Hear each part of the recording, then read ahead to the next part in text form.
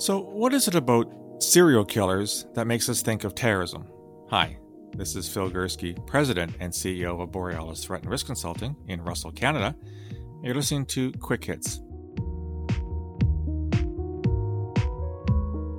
A couple years ago, I did a series of podcasts on the Swedish production called Caliphate, which was the story of a Swedish woman who followed her husband to Syria and/or Iraq to join ISIS. It was a multi-part series, and I looked at the various episodes from the perspective of how faithfully I think they covered the notion of terrorism, and more importantly, counterterrorism, because the Swedish intelligence service, Säpo, was hugely involved in the following the woman, trying to get her home, etc., etc. I want to pick up on another Scandinavian series. This is a 10-part series that my wife and I watched on Acorn or BritBox or one of those apps called Wisting. It was made in 2019. Apparently, it was the most expensive series made in Norwegian television history. And like a lot of Scandinavian TV, it's very dark. They call it Nordic noir for a reason. This particular series is about a man called William Wisting, who is a police officer in Larvik, which is a city in Norway. This particular series starts off with the discovery of a body in a very, very wintry Norway. The snow seems to be at least waist deep in most areas. And it sets off a really interesting investigation into the possibility of a serial killer in Norway, who in actual fact is an American. So I don't want to give away too many details. I don't want to be any plot spoilers in this particular podcast. I highly recommend you watch this series. It's very, very, very well done. But the bottom line is that an American named Robert Godwin, who's been killing girls in the United States for years, escapes, goes to Norway, where apparently his ancestors are from, and it is believed that he's living in plain view under an assumed identity. So he basically either killed someone or somehow got someone's birth details, or is essentially living as that person in Norwegian society. It's quite riveting. It's quite it has you on the edge of your seat for much of it. But there's two things I want to talk about: whether or not serial killers can be seen as terrorists, and what happens when various international police forces are forced to cooperate and collaborate to get the job done.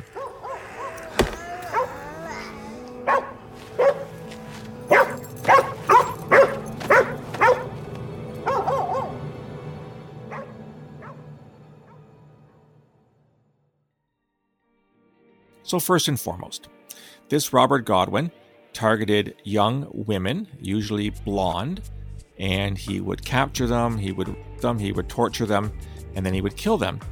And he appears to be doing the same thing in Norway. And they find a bunch of bodies that are spread over a number of years, and they realize that a bunch of cold cases are probably tied to him. So they have a serial killer on the loose.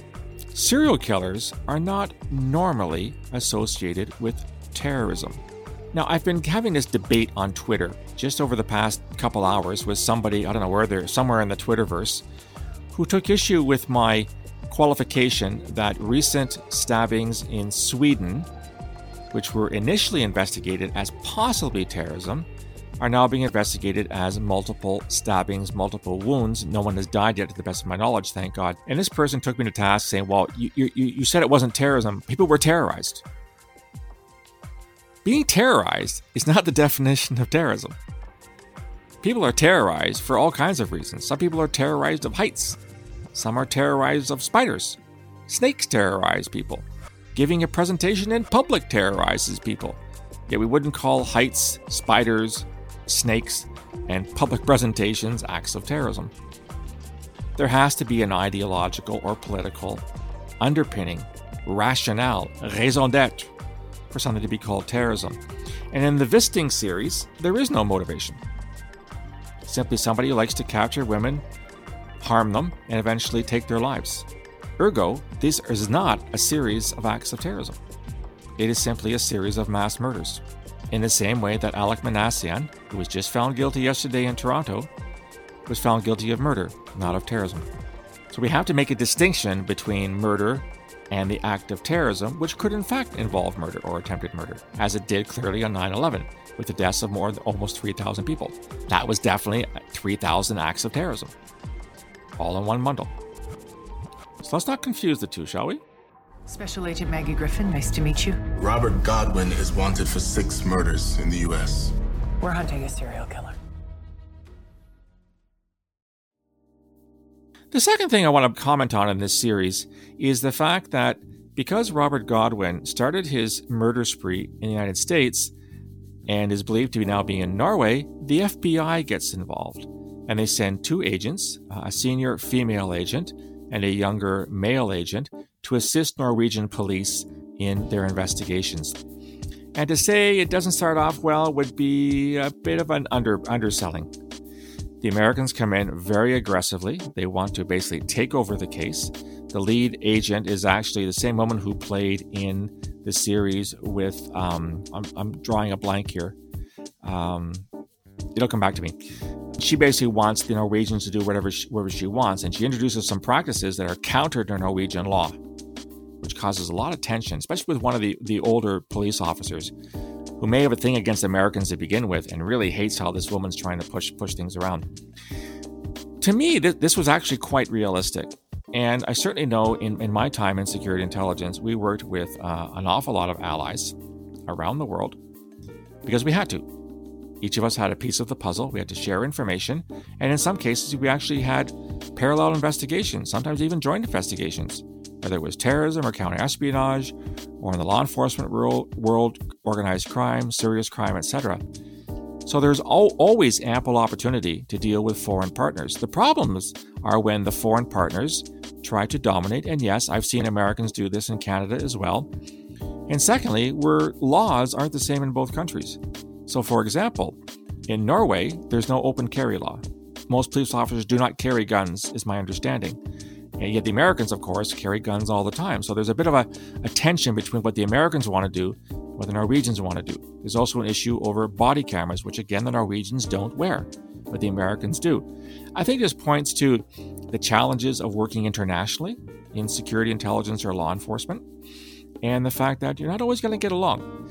The nice part, at least for the Americans in this regard, is that the Norwegians all spoke really good English, and that is true. I've been to Norway.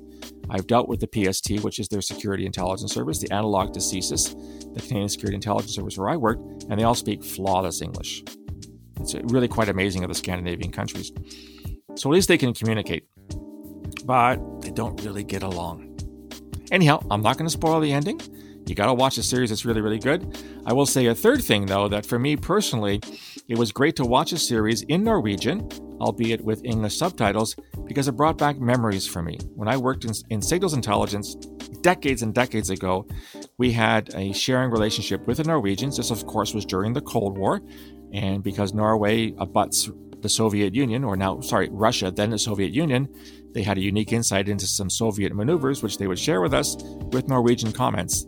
And I had to actually teach Norwegian to my fellow analysts who couldn't read it so they could read the Norwegian comments. So while watching the show, all my Norwegian was starting to come back to me. I couldn't understand the conversation completely because it was very rapid Norwegian, and my specialty was written Norwegian, not spoken. But as episode followed episode, I found I was picking up more and more Norwegian all the time, which was kind of cool. Kind of a blast from the past for me. Anyhow, I highly recommend this series Wisting. You can look it up on IMDb. It's a bit dark, like Nordic Noir, but it's a fascinating series about serial killers. I think you'll enjoy it. I want to recognize, unfortunately, I don't have a Norwegian jersey, but I do have a Swedish Tre Kronor, the Three Crowns jersey that the Swedish national team wears. And, well, Sweden's beside Norway, and Norway doesn't have a great hockey team, so I'm going to let the Norwegians live vicariously through the Swedes today. So, of course, I need to leave you as well with your Hardy Boys bit of wisdom. And for today, we're going to, let's see, what's today's thing? Well, here's a good one. From The Mystery of Cabin Island. When walking along the edge of a precipice, don't look down. So if you're doing surveillance against a bad guy, be it a criminal or a terrorist or a foreign spy, and he happens to be walking beside a cliff, don't look down. It's going to end badly for you. Anyhow, curious if you've watched the Wisting series and what you thought of it.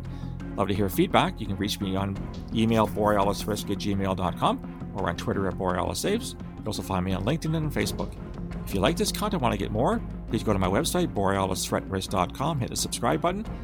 Give me your email address. You'll get free daily digest, all the blogs, all the podcasts, access to the YouTube as well. Highly suggest you subscribe to the Borealis YouTube channel. Now that we're live streaming every night, a lot of material there as well. You'd also find a link to my new book, The Peaceable Kingdom, A History of Terrorism in Canada, from Confederation to the Present. It's only $25 in Canada. I got lots of copies for you, signed copies that I can send out to you. Anyhow, I hope to hear from you soon. We'll talk again in a bit. Until then, stay safe.